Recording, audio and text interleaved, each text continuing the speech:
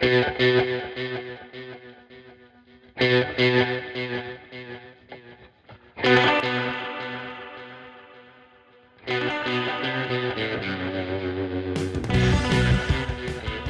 and welcome to the second episode of Down the Slope podcast. I'm your host, Ewan. Tonight we are again joined by our Papa Gogic fan, Harry McArthur. How are we doing? I'm alright. Chief, how are you doing? I'm not bad, mate, thanks. And our ball-playing centre-half, Greg, how you doing? All good, boss. And on this week's episode, we'll be reviewing the 0-0 draw at home to Motherwell, previewing this weekend's game away to St Johnstone, along with St Johnstone fans' point of view from Greg Browning, and we will also have some Hibs story to go over, and this week's high beat of the week to discuss and sort. So, straight into it. Motherwell at home, Harry, what were your thoughts? Well, being honest, it's kind of difficult not to be disappointed with that performance, just because, as we were saying last week, when you win all three of your first games, it's difficult not to think all the positives, even though the negatives were there.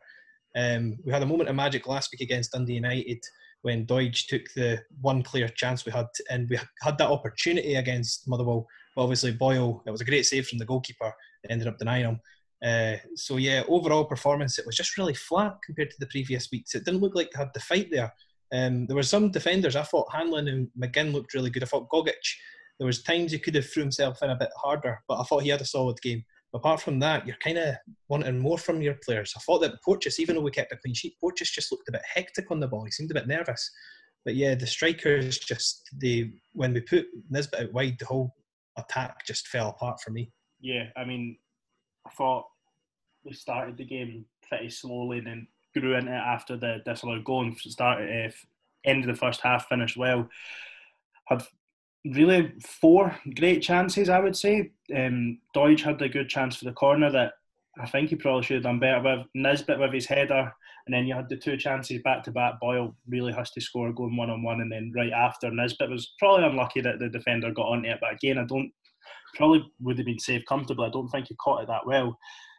On the ball, we were terrible. Like you said, Porteous, anytime he stepped up with the ball, lost it, really. Looked really shaky. Hanlon just dinked it up to the strikers every time. Doidge and Nisbet never had anything to work with, and it was sort of food and drink for Declan Gallagher at the back. Only 199 passes completed, Sky said at the end of the game. That is pretty grim from a Hibs point of view, especially at home, and no shots on target in the second half. But again, the defence stood up well. Motherwell pretty much dominated the game, and we still had the best chances. I don't think they had any clear chances. Obviously, the disallowed goal, but that was a miss-hit volley for the edge of the box. So other than that, I don't really recall them having... They did get one brilliant save from Marciano, though, to be fair. Yeah, that was a really good save from Marciano early on, but even still, half chance really cutting in for the edge of the box. I'd always like to back the goalkeeper in that situation, I would say. Greg, what about yourself? I felt that, obviously we can take positives from it. Obviously another clean sheet, still not conceded from open play, which is good.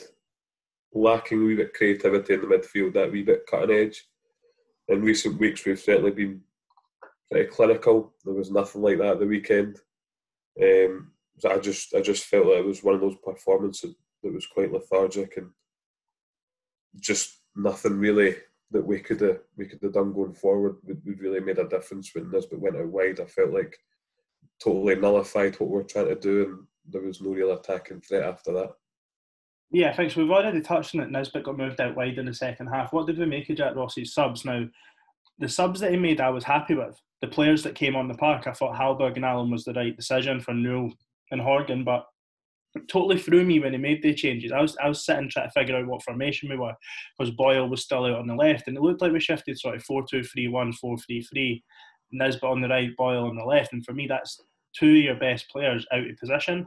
Don't know what you guys thought about the tactics that Ross implemented, but for me, flat 4-4-2 in the first half, you were up against a free Motherwell, and to be honest, Motherwell have probably three of the best centre midfielders outside the Old Firm, and O'Hara, Alan Campbell and David Turnbull. Turnbull and Campbell especially, and I felt David Turnbull really ran the show. And to then change it and sort of go 4-2-3-1, you sort of matched up in the middle, which I think we had to do, but you lost the effectiveness of Boyle, putting him on the wrong side, and Nisbet, he's not a winger as far as I'm concerned. Don't know what you guys thought about that. The main thing I picked up on is last week I was going on about how I don't understand how Hallberg's not been getting any game time just to show what he can actually do. but he literally looked like you'd picked a random guy off the street and was like, well, you fight for the shirt. Aye, go and get a game then. He looked like he was throwing himself about the place, but every time he got the ball, he just put it out the pitch. It is one of the worst 15 minutes of a player I've seen at Easter Road in a very long time. He just looked so lost and useless. Because at times last season, even in games we were getting battered, like the Hearts game we got beat 3-1 and the Celtic game we got beat 5-2, he was scoring the goals. So he was obviously up for playing for the badge in that. But technically, it was just all over the place. I didn't understand what was going on. And as you said, the formation, I still to this moment have no idea what we were doing as soon as we made the subs. Like, everybody on the pitch just looked a bit lost.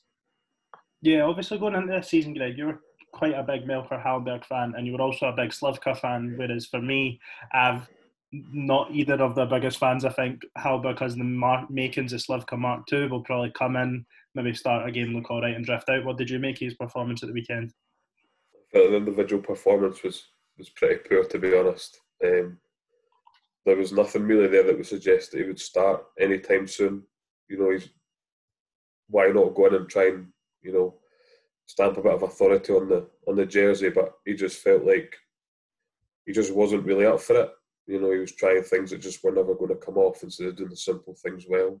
I think if we'd done the simple things well, we would have had a bit more joy in the midfield. But there's absolutely no point coming on and, you know, singing balls out the park. It's pointless. One thing that when I was sort of having a look about online and stuff after the game, and I actually was stumbling across last season's sort of booking statistics, and considering Hallberg hardly kicked a ball after Jack Ross came in, he still got 6 bookings last season. Now that's before you're talking. That's pretty much all under Hecky. So he's pretty much picked up 6 bookings before November time, really, maybe 1 or 2 since. But he hardly kicked a ball under Ross. Alex Gogic at Hamilton, this hard-hitting midfielder, got 5 in all last season. For me, Hallberg runs about a bit like a headless chicken. Doesn't he really offer much in the tackle? I don't think he's a good tackler, hence the 6 bookings. I don't think he's great on the ball. He doesn't stamp his authority on games. He's not a Scott Allen. He's not a Gogic.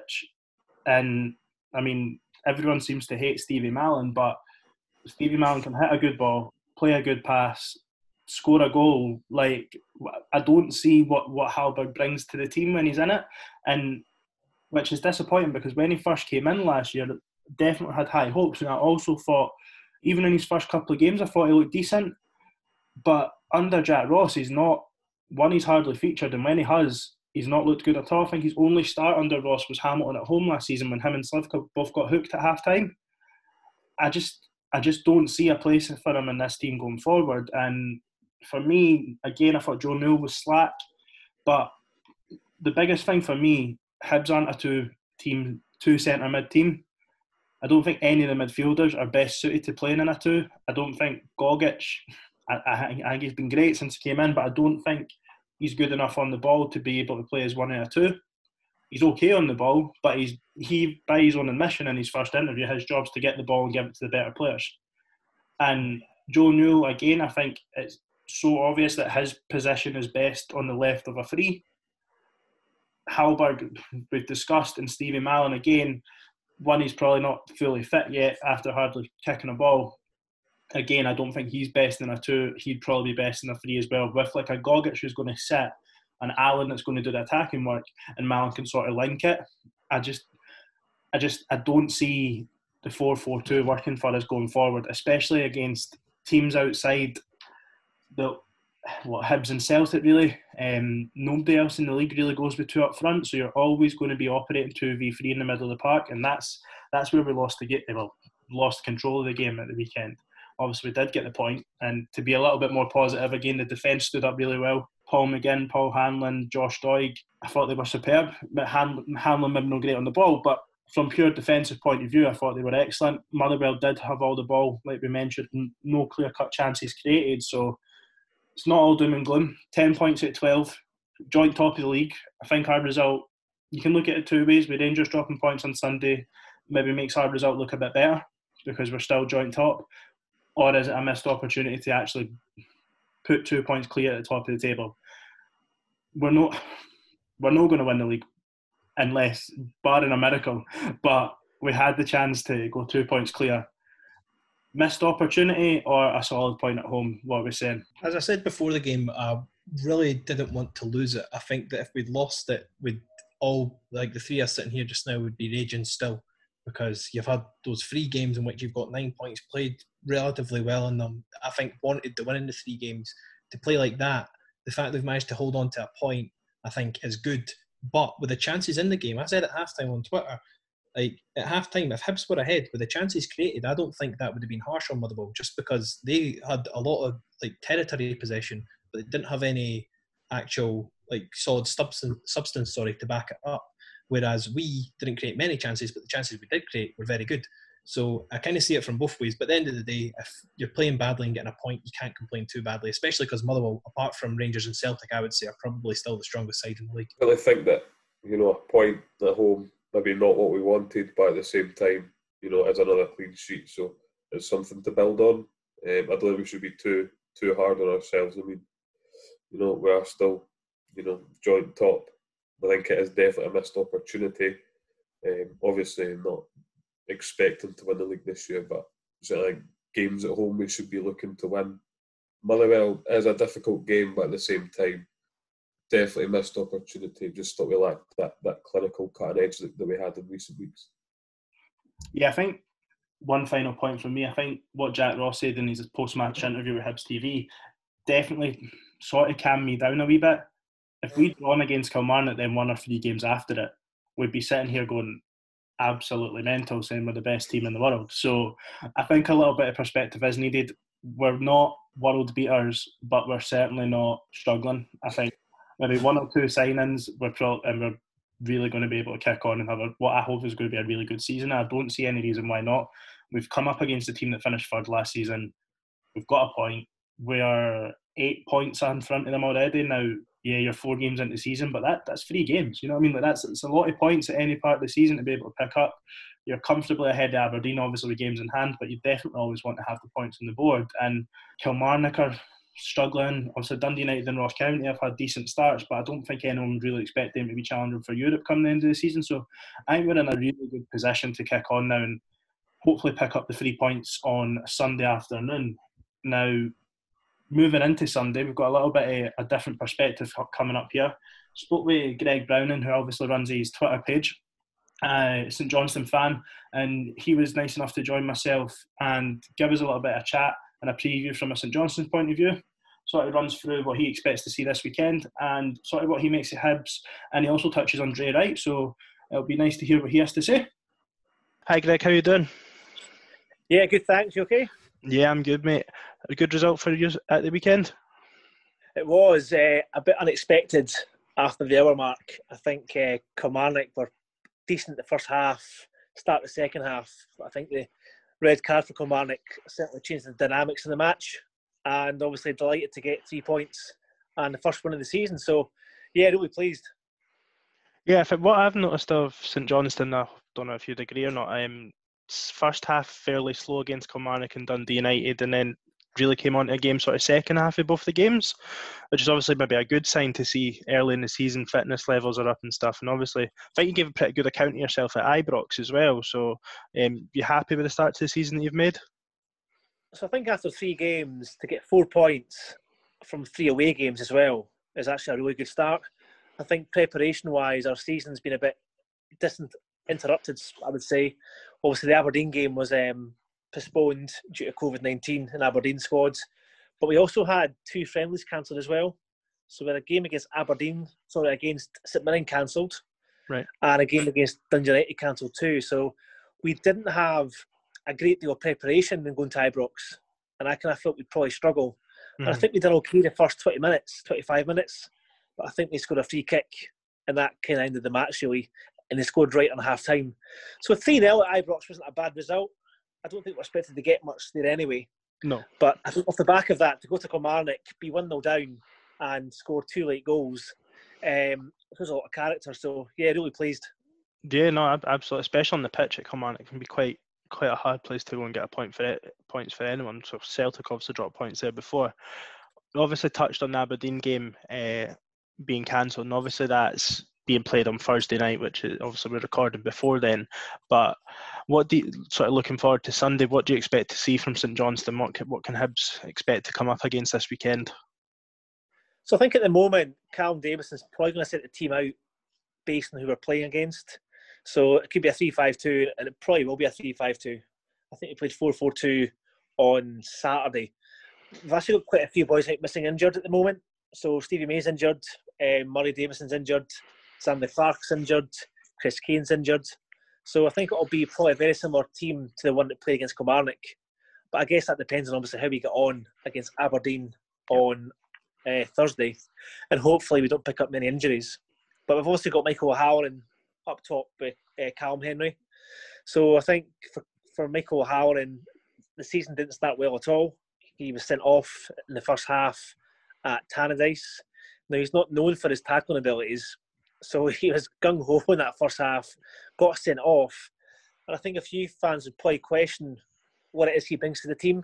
I would say last season was probably a bit of disappointment for him, I would say, in terms of kind of appearances and goals. But his goal on Saturday against Kilmarnock was outstanding. The desire to get into the end of that through ball, the back pass, and stick it away. So great. I'm really pleased for him, actually, confidence-wise for him as well. And Callum Henry, who's yet to score yet, has had 2 or 3 chances in each game he's played so far. I mean, obviously, midfield, obviously Liam Craig and Alan McCann in the middle. So it'll be interesting to see how we are fitness-wise and who's still to come back into the team in terms of right and left midfield. Yep, so obviously a few ex-Hibs players in there, and Witherspoon and Craig, and Dave Witherspoon scored at the weekend, didn't he? And then obviously Craig scored in the first day of the season, so we got outside sort of looking in. It's been quite a solid start for St Johnstone, and quite a lot of good experienced pros in there, with some like youngsters coming through. Ali McCann, I think, has impressed everyone in Scottish football. Jason Kerr as well. I think 2 players that Hibs fans would certainly love to have in our team, but I don't think they're ever going to be in our price range the way that they're going. What have you made of Hibs thus far? So, out of all the teams in the league, I probably know more about Hibs than I do any other side, just based on the fact that I follow Hibs quite a lot from a betting perspective. So I followed them last season quite a lot and followed them this season. So in terms of last season, I think you'll agree, Hibs' biggest issue last season was they conceded far too many goals. Yep. Especially at the start of the season. I think you drew with Ross County, Livingston, St Mirren and us, all 2-2 draws. So to ship 2 goals in each of those games at the start of the season was probably really disappointing. And I think as well, defending set pieces and defending corners, really weak. I think in the middle of the park as well last season, you really missed a ball-winning midfielder. And I think that was well known. I think obviously Heckingbottom came in, got rid of Bartley and got rid of Milligan as well. Yep. So I actually thought Milligan was decent. But you probably missed that last season. But fast forward to this season though, and it couldn't be any different. Back-to-back clean sheets. Yeah. Something that didn't happen at all last season. I think last year you only kept 5 clean sheets out of your 30 games. Yep. And obviously finished below St Johnstone again in the league. But you'll be used to that though. Aye.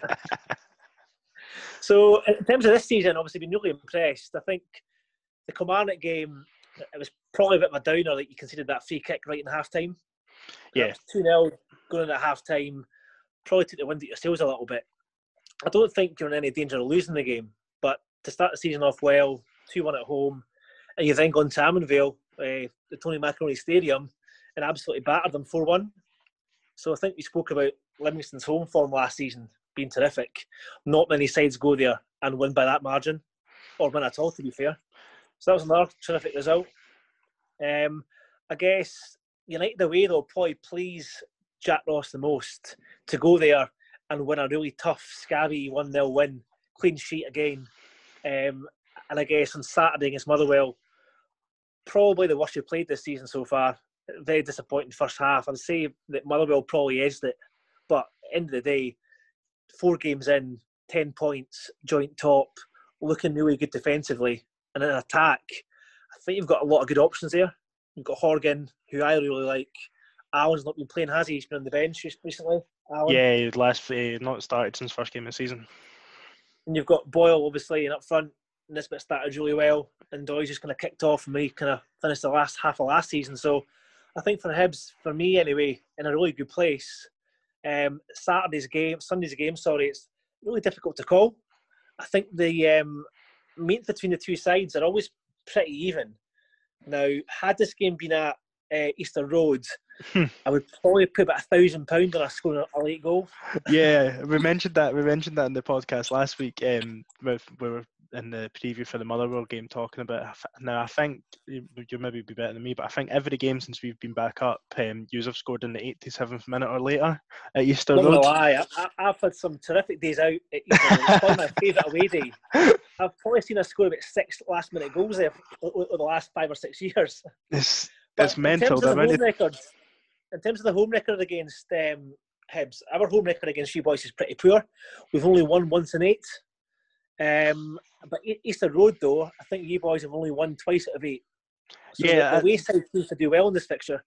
Yeah, we've not. I'm sure. Yeah, we mentioned this on the podcast last week. Since we've come back up, we haven't been beat in Perth, and you haven't been beat at Easter Road since we came back up. I'm sure. Yeah. I think the sort of the wins at either side were from the season before we came down, and I think we beat you in the cup as well. The second season we were in the Championship at Tynecastle, but yeah, I always look at St Johnstone as a hard place to go. I think any Hibs fan would say so, but I think, like you say, recently we have had a good record there. A lot of draws. I think there's been a lot of draws at Easter Road and at McDermott Park, and very rarely, other than the game at McDermott last season, has it been more than one goal. Where do you feel that Hibs can probably get at St Johnstone? Is there any area of the park that you would still like St Johnstone to strengthen in? Or I think we probably still look quite light on the bench. I think we lost quite a few players in the summertime. We brought a few boys in, but looking at the bench and having 4 or 5 kind of first team players out injured, I guess we're probably light in numbers in terms of the squad. Probably still need to bring a couple of boys in, I would say. But we should still have a decent enough starting 11 on Sunday, and hopefully we can get a good result on Thursday night against Aberdeen. And if we can do that on Thursday night against Aberdeen, then I'm confident we can get a result. I think it'll be tough to win the match, but I think we can definitely get a draw. Looking back across the last 9 games in Perth, both teams have scored in 8 of the 9 games. Right. So I wouldn't be surprised to see both sides score. Calling it a winner, I think, will be difficult. I think Hibs will be favourites, obviously, being joint top. I think they're 11-8 to win the match, Hibs. It's difficult to call. I'm going to hopefully call a draw, or potentially a home win, but I'll probably sit in the fence and say it'll be a draw on Sunday. Okay, so obviously you're saying there that you may be a bit weak in numbers, so maybe with the game on Thursday night as well, maybe second half, Hibs fans would maybe hope that might be able to kick on just for you guys, maybe a smaller squad, and obviously we should hopefully be fresher as well.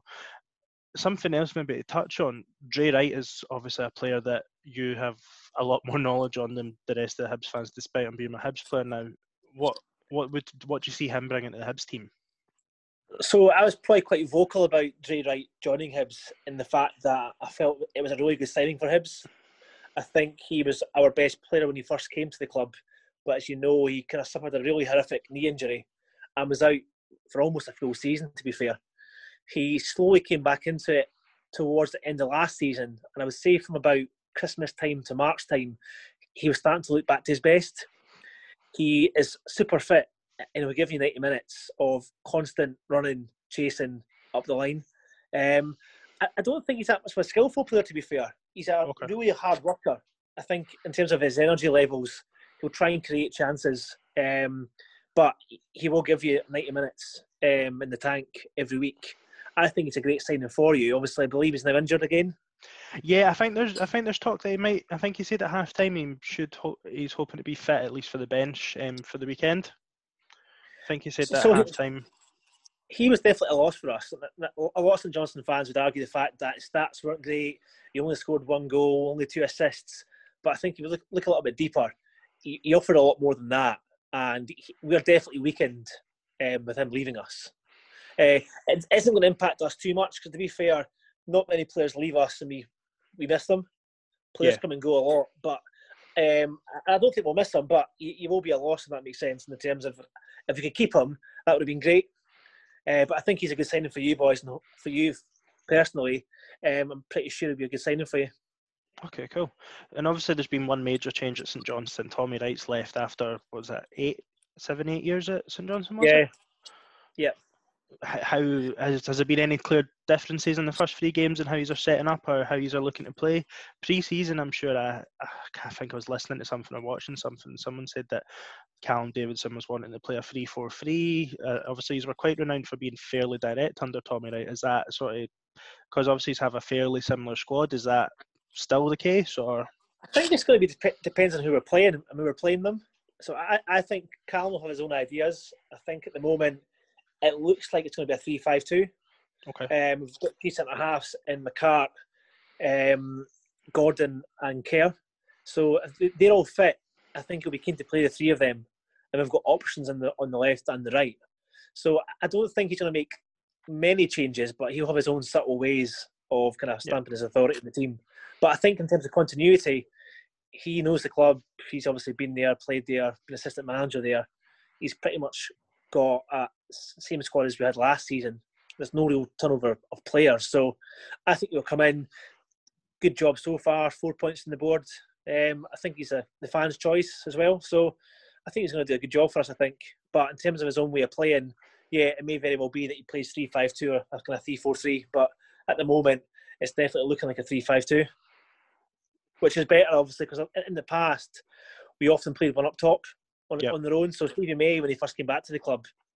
Yeah, so I've Stevie May had a bit of sort of renaissance, sort of maybe similar time what you're saying about Dre Wright, sort of Christmas time onwards last season, sort of found some goal scoring form again, didn't he?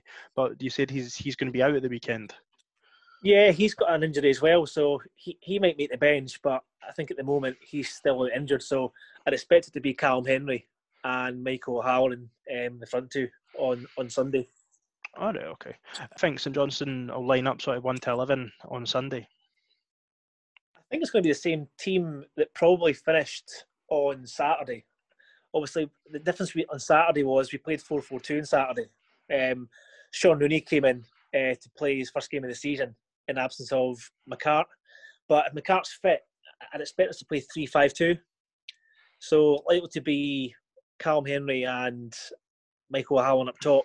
And in midfield, definitely going to be Alan McCann and most likely Liam Craig. So that poses the question about who else will be in the middle of that park. So probably going to be either Tanser or Booth. And you've also got Witherspoon to come into the team as well. Okay. And Craig Conway's coming to the side as well. So we've got options in the middle of that park and in midfield. But I think at the moment it's going to be a 3-5-2 probably. But again, it all depends on how we got on Thursday night against Aberdeen. What about Hibson Sunday then? Obviously, outside looking in, lots of options. I noticed that Horgan started the game on Saturday. Will he start again? Is Alan still on the bench? So we've been quite flexible in game this season so far. We did start off against Kilmarnock 3-5-2, and we changed formation a couple of times in that game. And then the 3 games since, we've been flat 4-4-2, which on Saturday really didn't work. We were very much outnumbered in the middle of the park up against O'Hara, Turnbull and Alan Campbell. Gogic and Newell sort of struggled. Newell's been hooked quite early against Dundee United and Motherwell at the weekend. So I would like to see us revert back to 3-5-2. No need to change the sort of defensive the names that are in there. That would still be the same. So we've been looking at Marciano and goals, and then a back 3 of Hanlon, Porteous and Paul McGinn, with Josh Doig sort of left wing back, and then moving Martin Boyle to right wing back. Gogic is like first name in the team sheet just now, and then doing 3-5-2, you'd be looking at probably Scott Allen coming back in to sort of try and dictate the game, and then up top you'd be looking at Christian Doidge and Kevin Nisbet. So for me, the only place in the team that's probably up for debate would be that sort of second central midfielder, and that's probably up between Newell and Melker Hallberg. Personally, I would still like to see Newell continue with the jersey. I think he is better on the sort of left of a 3, along with Allen and Gogic. I don't think he really is the player for a 2. I think if we're ever going to play a 2 again, we need to sign a new central midfielder. I don't think they're not quite attacking. If you play a 3-5-2 and playing Horgan on the left, sorry, who would Horgan fit into that? Sorry. So I don't think Horgan will start. He's started on the left wing the last 3 games, but Dundee United have taken off, and against Motherwell at the weekend. I think Horgan's a great option to have. He could start in the 10, so maybe I would say there's a toss up between Horgan and Allen, and also Newell and Hallberg, and that's the thing. Like, you could have the exact same 11, but they could line up 4-4-2, 3-5-2. But I don't think. And at the weekend, Jack Ross actually changed to sort of 4-2-3-1, 4-3-3 when we were chasing the game, or supposed to be trying to chase the game, and we've seen Kevin Nisbet move out to the wing, and it didn't work at all. So I definitely expect us to go with sort of 3 in the middle of the park, whether that be, and I think the only way we can do that is 3-5-2, because I don't think Hibs are set up to play with one striker, and I don't really think the fans would accept that. Obviously there's no fans in the game, but it's something that I don't think many teams in the league set up with 2 strikers, and then that sort of means we have to play 3-5-2 or maybe a diamond in the middle. Otherwise you're going to almost every week be faced with a 3v2, which is definitely where we struggled against Motherwell. David Turnbull controlled the game. So for me, I think we'll see a midfield 3 of Allen, Newell and Gogic, with Josh Doig and Martin Boy as your wing backs. The defence and the strikers sort of pit themselves. So it could be 2 teams setting up quite similarly. If you I think it'll be quite a close match, to be fair. I don't think there's going to be much in the game, and if anyone does win the game, it may just be by the 1 goal. I guess from a Hibs point of view, the biggest plus point this season is defensively, and in midfield you look much, much tighter. You've conceded 2 goals this season, but both those goals came from set pieces, a free kick and a penalty. Yeah. So no one scored against you in open play in 4 matches. So if you compare that to this time last season, when you were shipping goals right, left, and centre, it's a different world, isn't it? Yeah, I think what Scunner does last season, it's like what you said, we didn't have a holding midfielder at all, and it meant that I think Paul Hanlon struggled. He's very clearly at the best on his left of 3. But he's been absolutely superb for us this season as well. Something that I've noticed, Ryan Porteous last season had a tendency to go really like sprinting 20 yards up the pitch to try and either maybe smash like a number 10 or something. And I think having Gogic sitting in front of him, he's not feeling like he needs to step up, meaning that the gap isn't left behind him. And then just defending balls into the box and stuff, especially against Kilmarnock and even Motherwell at the weekend, as much as Motherwell were battering us at points, they never really had any chances, and we still created the best. Obviously they got the disallowed goal, but it was sort of just a volley for the edge of the box. It was going straight down in the neck of Marciano before the deflection. Like, Boyle still had the best chance of the game. Nisbet had 2 good chances. Yeah, I saw that in the first half. So, he should have scored ball, shouldn't he? Yeah, so we look really, really solid at the back, which is, like you say, it's night and day for last season. So obviously you do all your analyst work, and you do. What would be your tip? I know you said a draw. What if we had to push you for a bet or for a score prediction? What would you put your money on this weekend? It's a tough one, because I guess this game's quite easy for me to leave alone. It's that tough to call. It's that easy for me just to say, right, you know what, just leave it. Hibs are 11-8, and given how they've started, hadn't we got a result on Saturday, I would have been all over Hibs to win this match, because that would have been us played 3 matches, only 1 point on the board, got Aberdeen on Thursday night, and I guess it also depends who that match goes as well. Yep. So you're sitting firmly on the fence. It's really poor from me actually, but I do think both teams will score.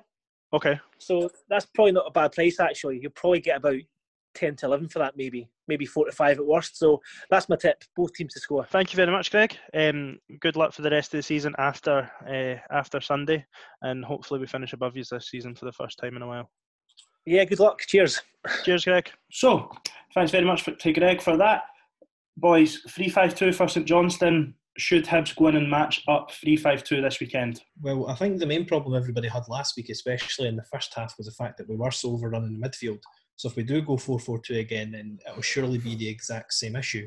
The only thing being, Motherwell, I think it's fair to say, especially as Greg was mentioning all the injury crisis that St Johnstone are going through, there's a lot less quality in the St Johnstone team. But I would like to see an extra man in the midfield, or at least change it up a bit. I think if we go for the same starting 11 again, I highly doubt we get anything out of that game. Yeah, so personally I think 3-5-2 or the diamond for me are the only 2 options that I really want to see Hibs playing regularly this season. I think we need to have at least 3 players in the middle of the park, and I think we need to have 2 players up front. They're the only 2 formations I can see us fitting our best players in. Jack Ross did play the diamond when he first came in last season. He had Boyle on the right-hand side of the diamond, but he still stayed really wide, and also it meant that Newell was playing on the left of a midfield as well instead of a little bit more centrally. So I think that did work. But Greg, yourself, you're a big 3-5-2 fan. Is that the direction you hope we go at the weekend? Or Yeah, absolutely. I think that 3-5-2 match them up. I think we've got the quality in the midfield to overrun them. I think Gogic can't play in a 2. It doesn't suit him. It's not his style. It doesn't suit Newell either, as far as I'm concerned. So if we matched them 3-5-2, then I certainly think you'll be looking at a much better midfield from us. A midfield that will create more. And I think we'll get the 3 points out of the game if we do play the 5 in midfield and the 2 up front, certainly. So 3 in the middle, we've sort of got 5 people to choose from. You've got Gogic, Newell, Mallon, Allen and Hallberg. Harry, what would you like us to set up in that 3? See, if Hallberg hadn't come on at the weekend and been as bad as he was, I would have wanted Hallberg to start that game just to see what he's actually got and what he can bring to the table and stuff. Because I think it's the same as the reason you put 3 defenders at the back is because you're not confident enough in playing 2 defenders at the back. And I think if you're playing 3 in midfield, it's a chance to actually show that you're competent enough. If you can play in a 3 in midfield really well, it means you can probably play quite well in a 2. So that would have been a perfect opportunity to put him in. But with how bad he played at the weekend, I wouldn't really want to see him in. So I think Gogic has got to be at the base of it. And then I'd probably play Newell and Allen off them because you've got a left-footed player to go on the left and Allen's obviously right-footed. But an interesting thing that Stubbs used to do is he would play 3 in the middle and then he'd have Boyle on the right and then the 3 in the middle would have shots each of going to the left. Whoever was on the left side of the pitch would just kind of drift out. So it was a really like an asymmetrical, if you're playing Football Manager, formation. So I don't know if something like that would potentially work with Allen and Newell taking shots each, rotating wide and stuff. But it's one of those things. And Jack Ross, I'm trying my best to stay confident in the tactics. I think he got it a bit wrong against Motherwell, but I'm keeping the faith in him. I think he's got it. I think he'll do good things this weekend. Yeah, I think the main things for me that I would like to see is definitely Scott Allen come back into the middle of the park. Now, I love Scott Allen as much as the next guy, but he isn't a guaranteed starter. Nobody at Hibs is good enough to be a guaranteed starter for me, maybe except Doidge. I think he's pretty much first name on the team sheet. But I think we need him. You can see that we're much better on the ball when he's there. Now, don't get me wrong, he gives the ball away a lot, but he's going for killer passes. But the confidence, he takes the ball in tight situations, he'll try and play things. And we do just look a lot better on the ball, whether that's because we can actively see the team trying things instead of just pitching it forward. He has to come back in. And again, I think I would like to see Newell probably retain his place in the team just because I do think that's his best position on the left in midfield, like a tight left. Whether that's in the diamond or 3-5-2, I think you can. Jack Ross likes flexibility. I think you can go through that because you can sort of play Boyle tight off the right, Allen, Newell. Like the 3 of them can probably interchange. And then you've still got Paul McGinn right back, Josh Doig left back. You know that on the left, even if you do have Newell in tight, you know that Doig's going to bomb up and down.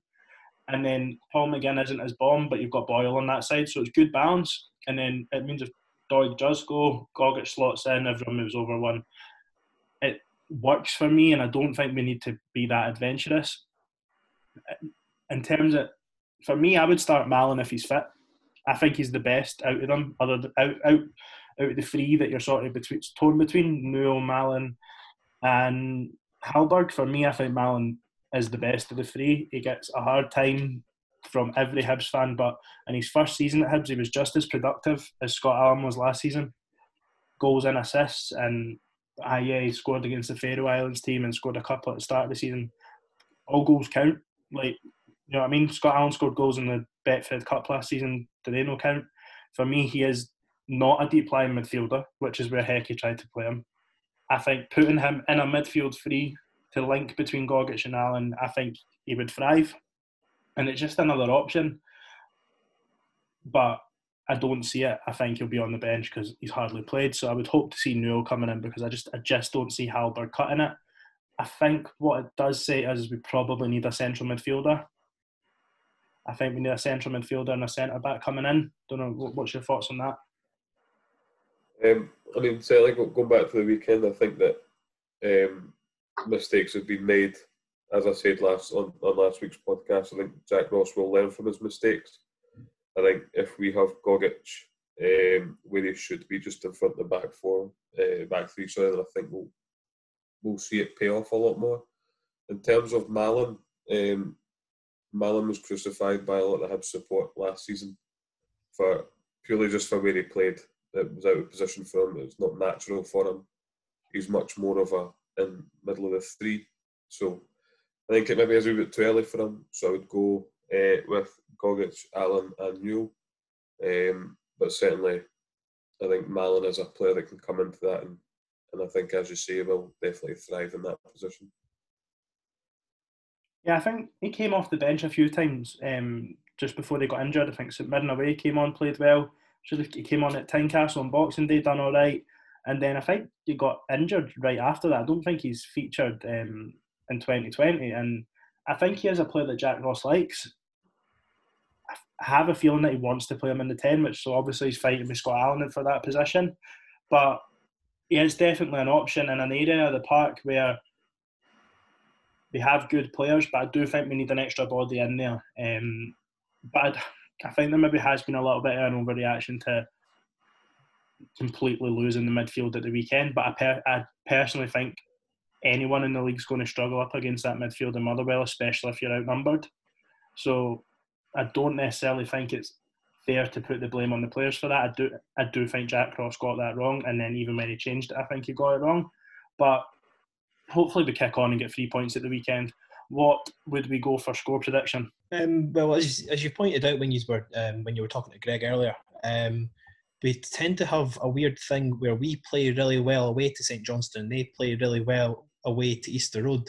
I don't know if there's anything to do with the fans to do that. We touched that a bit on that a bit last week, but yeah, obviously every game at the moment is kind of different when it's essentially behind closed doors. But I like our chances. St Johnstone, they've got a new manager, Tommy Wright. If we're playing against him, I always get a bit scared because he's very dinosaur football. He gets his players fired up for the game. But if I was going for a prediction, I would go 2-0 Hibs. I don't think they'll score. Okay, and Greg? Yeah, seem to have quite a bit of joy at Perth, certainly recently. I would like to see us go and take the game to them, to be honest. You know, they, as Greg said, they do have injuries, possibly lacking in certain areas. So, yeah, I'd like to see us go there and possibly 3-0 to Hibs. 3-0. Right, I'm going to not be too out there. It'll be interesting to see how St Johnstone do on Thursday night against Aberdeen. I do think that'll have a bearing on the game. In the nicest way possible. Hopefully Ali McCann gets a wee injury or something so he's not playing. Wouldn't mind if we knocked to Jason Kerr and all. I'm going to go... Now, Greg said that I think the last 8 games both teams have scored, but Hibs are solid at the back. I'm going to go 3-1 Hibs, but St Johnstone are going to score a penalty. Hibs are going to give away a penalty this week. Because we're just so solid at the back. So the ref's going to screw us. It'll be a dodgy handball or something because we're not conceding goals for open play this season. 3-1 Hibs, and I'm even going to go as far out to say that Doidge will continue his scoring form at McDermott Park. He will grab 2, and Stevie Mallon's coming off the bench to score an absolute rocket to seal the game. That's my predictions. All aboard the Stevie Mallon fan club. Our Twitter followers have spoken. The high B of the season so far, up to the Motherwell game. Harry, would you like to announce the winner? Papa Gogic, yay! Get in there. So, Motherwell game. Who are we going for, Harry? Can he go for Papa Gogic? We're going to try our best not to repeat the same people unless there's an obvious candidate. So, no Papa Gogic. Who are you going for this week? Right, Ewan did an interesting thing last week where he picked someone completely out the ballpark. And as I said, there wasn't too many shining heroes. We had a few defenders playing all right. I thought Gogic done all right again, but not quite enough to warrant it. But the person I'm going to go for is a person off Twitter, is a certain Ryan Gallagher, whose tweet I think made the entire fan base laugh. The one thank you O'Donnell, when O'Donnell went to pick the ball up. And it looked like he was getting a bit inappropriate with the cardboard cutout of Ryan Gallagher. I was howling at that, so he gets my high B of the week for that. I thought that was cracking. And Greg, what about yourself? So I'm going to remain within the Hibs squad. I'm going to go for a man that I slated quite rightly last season. I'm going to go for Paul Hanlon.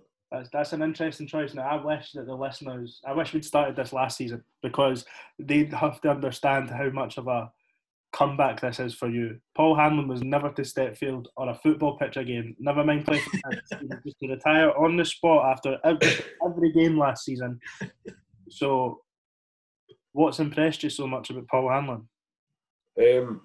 Last season, he was not physical at all. He'd get bullied off pretty much everyone, and he looked lost most of the time. I think this season he looks totally different. He looks more committed. He looks a bit stronger, and he does look a lot more commanding than he has done. So for me, 10 out of 10 to Paul Hanlon. Impressive. I'm going to go for Ophir Marciano.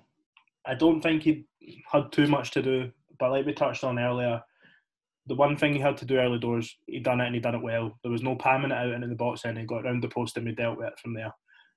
A solid save, and that's what you want for your goalkeeper. How many times have we seen it in the past where we've dominated teams, they've had one chance and bang, 3 points to them. So Marciano, I think, calmed everyone down fairly early on there with that save as well. Motherwell didn't really create anything after that, so I'm going to go for Rocky as Matt Hybe of the week. Fire that out on the Twitter poll. We'll see who takes the mantle off of Alex Gogic, and then hopefully it'll be maybe a lot harder for better reasons to pick Hybe of the week next week. This week's episode of Hibs Today is from August 17th, 2003. Gary O'Connor scored in the last minute for Hibs to win 1-0 over Heart of Midlothian. So that day, Hibs lined up Anderson in goals, Alan Orman, Cole Doumbé, Gary Smith, Yannick Zambernadi, Tam McManus right mid, Grant Brebner and Weiss in the middle of the park, Ian Murray left midfield, and up front with Scott Brown and Derek Riordan. On the bench, Stephen Dobie, Stephen Glass, Gary O'Connor, Stephen Whittaker, and our backup goalkeeper, Heiglard. Greg, you're probably best served to talk about this. You're the oldest of the three of us. What are your memories of that game? Well, that was my birthday, so that was some present. That just sounds like such a Bobby Williamson team. Everyone is just scattered about the place. To be honest, I remember that Grant Brebner was sent off but yeah, I mean, to be fair, you could just tell for them that Gary O'Connor was a big, powerful striker, and we had good players in that team like Brown, Whittaker. You had Stephen Dobie as well, and Gary O'Connor. And, I'd like to win for a few matches after that, but certainly, I would take that every day of the week over that lot. Yeah, so second game of the season, we just won away to Dundee United the week before, and then in classic Hibs style, we went on a 7-game winless run after that. And obviously finished bottom of 6. Bobby Williamson smacked out with the famous line about being entertained, go to the cinema. And then came Tony Mowbray. Now, you sort of touched on it there. We had Scott Brown, Derek Riordan, Stephen Whittaker coming to the team, Tam McManus, Ian Murray. Harry, if I was to push you, if you could have one of the players from that starting 11 or subs in the current Hibs team, who would you go for? Well, the obvious one, and just based off the way his career's panned out, would be Scott Brown, just because obviously he's moved to Celtic and he's been fantastic. But at the time, if I could have one of those players that would have played for Hibs from that moment until his retirement, when I was younger, I was in love with Derek Riordan. He was my absolute hero growing up.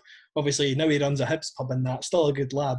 But because he was one of those players that, obviously the old firm have had their ways of picking players from clubs in Scotland and then just wasting away on the bench. And he was the one that hurt the most for me because I thought he was fantastic. So to this day, I still wish that Derek Riordan had just stayed at Hibs. Would have been brilliant. So for me, the player that I would be taking out of that team would probably be Riordan as well. But for a little bit of debate, I would take Gary O'Connor. He was an absolute powerhouse of a striker, had the world at his feet, just bullied defenders all the time.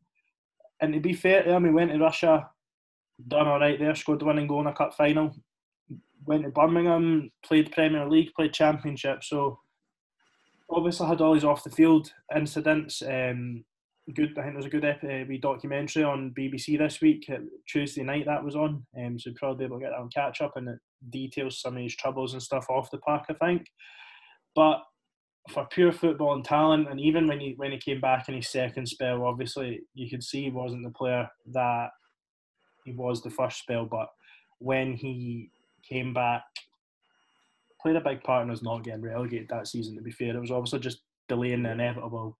But for me, Gary O'Connor, when he was breaking through and in his first spell at Hibs, would walk into any team in Scotland right now. So for me, I'd take him. Him, Doidge, him and Nesbitt, whoever, but he would get in front of both the current guys, I would say. So, Greg, decide and vote. Gary O'Connor or Derek Riordan. Or you can have another one, but I still want an answer between Riordan and O'Connor, seeing as they were the sort of deadly strike partnership that every Hibs fan grew to love. Local boys, Hibs fans, but player that you'd take for that team, and then the decide and vote between Riordan and O'Connor, and if your option is an alternative player. Yeah, I had a couple of favourite players for that team. Tam McManus was a personal favourite. Not even for football and ability, I just liked him. I just thought that he was a bit of a character, so I would say Tam McManus. In terms of O'Connor versus Riordan, it would have to be Riordan for me. You know, left foot, right foot, everything. Had it all. Free kicks, corners, penalties. Just the ability on him was unbelievable. And he obviously went to Celtic and he trailed off. Didn't really get a game for one reason or another. But for me, when he came back to Hibs, he maybe wasn't as good. Didn't reach the heights again, but certainly with that first spell at Hibs, he was unbelievable. Where do you see him in this Hibs team? Striker, always a debate. I mean, to be honest, he could play anywhere in those two positions. Another great option to have where he could be up front or out wide. I mean, coming out wide, he would cut inside and wrap the right boot right round the ball, and 9 times out of 10 it would end up in the back of the net, like the goal against Hearts where he cut inside and he beat Craig Gordon. But I think possibly out front, him and Nesbitt. So, boys, finally, last week it seemed like Ross McCrory was going to be a Hibs player. He's ended up at Aberdeen. Other than that, Innes Murray potentially going out on loan to Alloa. I've seen a local paper up there suggesting today. So, what do you make of the McCrory deal first, and the fact that he's not ended up a Hibs player? I think, being honest, the only winner in that transfer is Rangers, because they came to Hibs and they were like, supposedly, from the message you showed me, apparently they wanted some sort of gentleman's agreement that he wouldn't face against Rangers this season, even though it was a permanent move. So obviously Hibs were like, stuff that. If he's our player, he's playing against whoever we want him to play against. But there is rumours at Aberdeen that they're completely dismantling their squad because they've not taken very well to the fines that they've been sanctioned with. And then that's the only situation in which McCrory makes sense to them, because with Hibs, you've got the likes of John McGinn and Martin Boyle potentially after this season moving down south and becoming bigger and better players. When you get players from Aberdeen that move down south, like Fraser Fivey, for example, really young, played at Aberdeen as like 16, 17-year-old, brilliant, moved to Cardiff, career fell away, ended up at Hibs, now he's at Cove Rangers. So coming to Hibs would surely make more sense for him. As a young player, you think you're playing nice, attractive football, trying to get the ball on the deck and move it around. But if you go to Aberdeen, you're just hoofing the ball up the pitch the whole time. You don't really develop as a player as much as you could if you move to another club. So yeah, the money's probably better from there, so I can see it from that perspective as well. But for me, I'm frustrated to say the least. Yeah, I think obviously quite a few different people that I've spoke to have sort of said about the agreement. I say it's been on .net and stuff, and I think even one journalist maybe mentioned it as well on Twitter, and a few different people that have mentioned that have said about Gerrard not wanting McCrory to play against them. And obviously Rangers are under a lot of pressure this season, but as far as I'm concerned, and even speaking from Rangers fans that we're friendly with, even they're like, if you pay the money for the player and he's your player, then you can pretty much do what you want with him. I think the fact that Gerrard said last week that Docherty and McCrory wouldn't be going out on loan, and then all of a sudden Ross McCrory signed on loan initially for Aberdeen, maybe does put some credibility in that. Now that might not be the case. Hibs might have lost out for dallying about or not offering enough wages, whatever. But I'm disappointed that McCrory's not a Hibs player. But I don't think he's the be all and end all. He was a player that I thought fitted what we wanted in terms of flexibility, because he can play centre mid, centre half, right back. And he is a good player. There's no disputing that. We're not going to go back on what we said last week.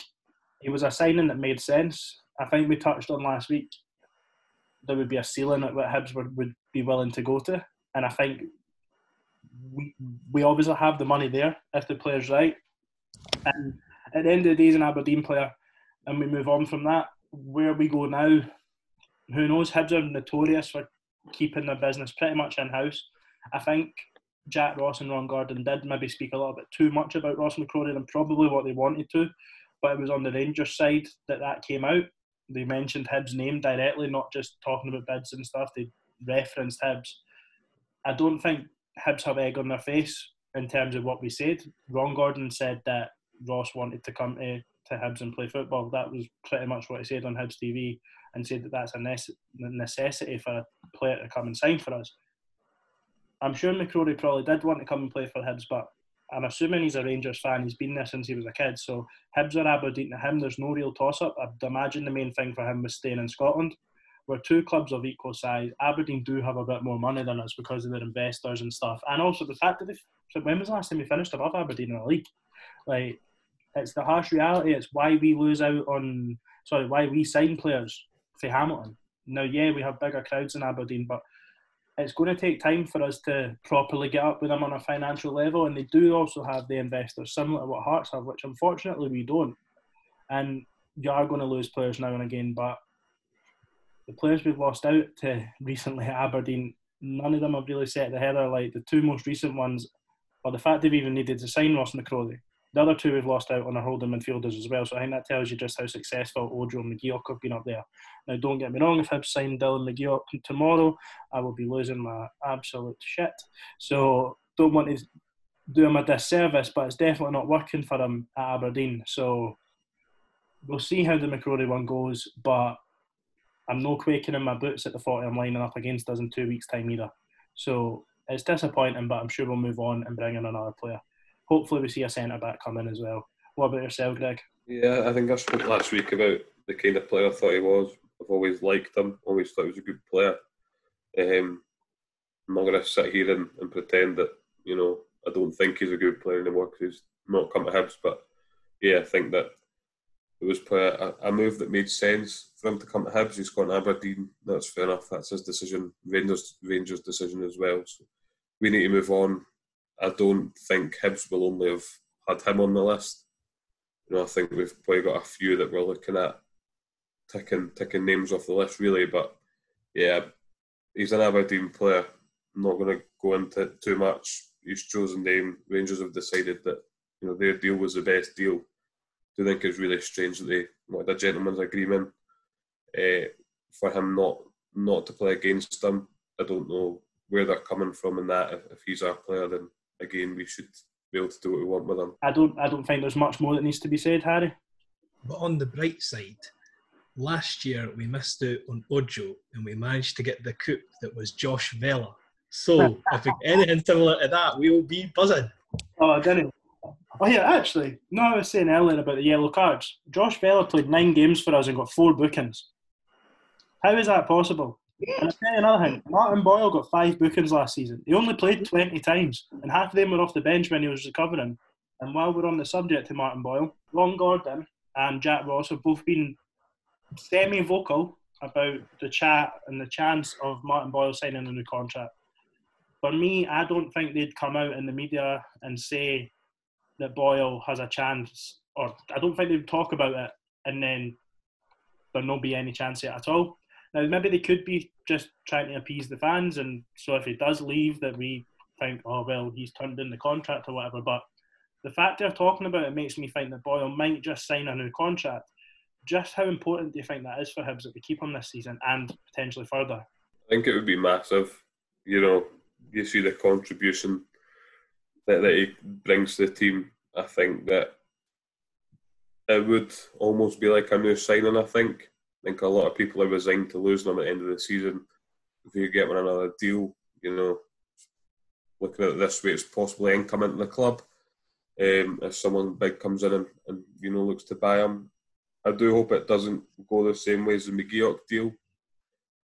When we offered him a contract, I think there was maybe a lot of hype about that. Hibs were quite confident didn't work out. But I do think that, Martin Boyle seems a bit more settled at Hibs. So, hopefully he does get that new contract over the line and he stays at Hibs for another 2-3 years. The thing I love about Martin Boyle is his character that he brings to the dressing room as well as on the pitch. And I think that when we had our Scottish Cup winning side, the characters we had in that team were so brilliant. They had like John McGinn, Jason Cummings, Martin Boyle. They were all just like these crazy hyper Scottish boys that just loved playing for Hibs and loved getting the fans on side in that. And if you met them in the street or out and about, they'd love to come up to you and chat away to you and stuff. And Martin Boyle, for me, has been the biggest advocate of that since he's been at the club. I've been lucky enough to bump into him, I think, 2 or 3 times. It's just on night out, so just walking down the street of that, and he is just the most hyperactive and loveliest guy. And anybody that does a tour of the training ground and that, I'll tell you, he's just so hyper, but he's so lovely. He was chatting away to me and my mum, or chatting away to whoever and stuff. He's just brilliant. And obviously on the pitch, first game of the season, brilliant. I think he's kind of dipped in form a bit. I don't know if the speculation's kind of playing on his mind. Obviously had that sitter that he missed at the weekend, but when he's on form, he's by far our best player at the moment, I think it's fair to say. So if we can get him, I think the thing I said about John McGinn is I don't think McGinn would have left Hibs unless we were getting money. So I think if we hadn't sold him by the summer, I think he would have signed another year just to get Hibs that money. And I think Boyle's the same. So I think if he's not gone by August, I think he'll sign another year or 6-month extension just to make sure we get at least $1 million, a couple million for him. Yeah, I think the interesting one with Boyle is now, obviously we'll hope he signs a new contract. And I'd imagine if he signs a new contract, there'll probably be a release clause in there, similar to maybe what Jason Cummings had. Obviously, I think that was reported to be pretty low at the time, so hopefully the release clause would be a bit higher than that. But for me, the transfer window's obviously open until start of October, so I think it's about 10 games into the season. And so you're going to get a quarter of a season out of him potentially. And for me, I just don't want him to go this window. Even if he doesn't sign a new contract, I think it'd be good, almost a la McGeoch. I know it's sort of not what you said, Greg, but I think the club had accepted a couple of months before the season finished that McGeoch was going to leave. And I think we're going to get more value to Martin Boyle in the team this season than what we would for a fee that we would get just now with the contract running down. I don't think anyone would pay over $1 million for him. And when you look at the fact you've got effectively 4 competitions that you're running in, you've got a semi-final against Hearts, which is more than winnable, and Martin Boyle would play a massive part in that. So you've got the revenue that could potentially come from that. Obviously, maybe no fans, but the money involved in getting to a cup final. You've then got the League Cup again, Scottish Cup again after that, and the league, where right now, after the start of the season we're favourites for 3rd place. I think having Martin Boyle in your team for all 4 of these things is probably going to bring more value to the club than selling them for £1 million. Personally, I mean, I know it's probably quite hard to quantify that, but for me, I would rather see Martin Boyle stay at Hibs this season win a cup, finish 3rd, whatever, and then the money that brings as well. If we qualify for Europe, you're talking on maybe another couple of $100,000 as well. It might, let's say you probably can't quantify it and directly say that Martin Boyle's done that, but for me, Hibs are a better team, Martin Boyle in the team, therefore we have a better chance of finishing the European places, winning trophies, and then saying thanks very much for your 6-7 years, because he signed in 2014 January, so 6 years when he left, if he leaves in the summer. So for me, I think that suits everyone. It might suit Martin Boyle as well. If he leaves on a free transfer, signing on fees and stuff like that, he can probably demand more from clubs. But what gives me a little bit of hope is obviously his wife plays for Hibs Ladies. He seems to love it at the club. He's obviously from Aberdeen as well, so a move down south is going to put him even further away from his family. I'm quietly confident that this deal might happen. I'm quietly confident that we might see Martin Boyle sign maybe a 2-year extension. And if he does, there'll be a podcast just dedicated to Martin Boyle. So, you're not being quietly confident, because you were quietly confident we were going to sign Ross McCrew last week. I'm not going to stop talking, but hopefully next week 3 points for the High Bees, back top of the league. Not sure who Rangers have, so whoever it is, come on the away team. 3 points for Hibs on Sunday. Thank you very much, and we will see you next week, lads. Take care.